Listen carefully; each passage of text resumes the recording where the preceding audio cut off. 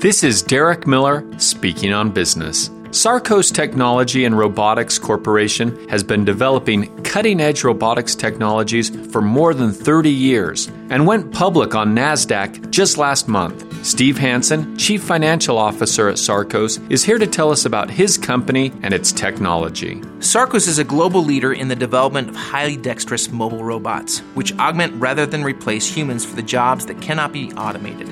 Our systems are designed to increase productivity while reducing strain on the body and diminishing the risks of job-related injuries. We focus on powered, full-body robotic exoskeletons and remote-controlled robotic avatars that give superhuman capabilities. Sarcos has been developing the technologies underlying our exoskeleton and robotic avatar for more than 3 decades, and we expect to commercially launch these products late next year. Sarcos works with customers in manufacturing, warehousing and logistics, aviation, automotive, power generation, oil and gas, construction, and the U.S. military, as well as other industries. We are proud to have a long-standing presence within Utah and are always looking to hire great talent in the Salt Lake City area.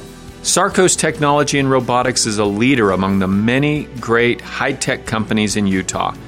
Videos of its robots in action and people wearing powered exoskeletons look like science fiction, but now those are science fact.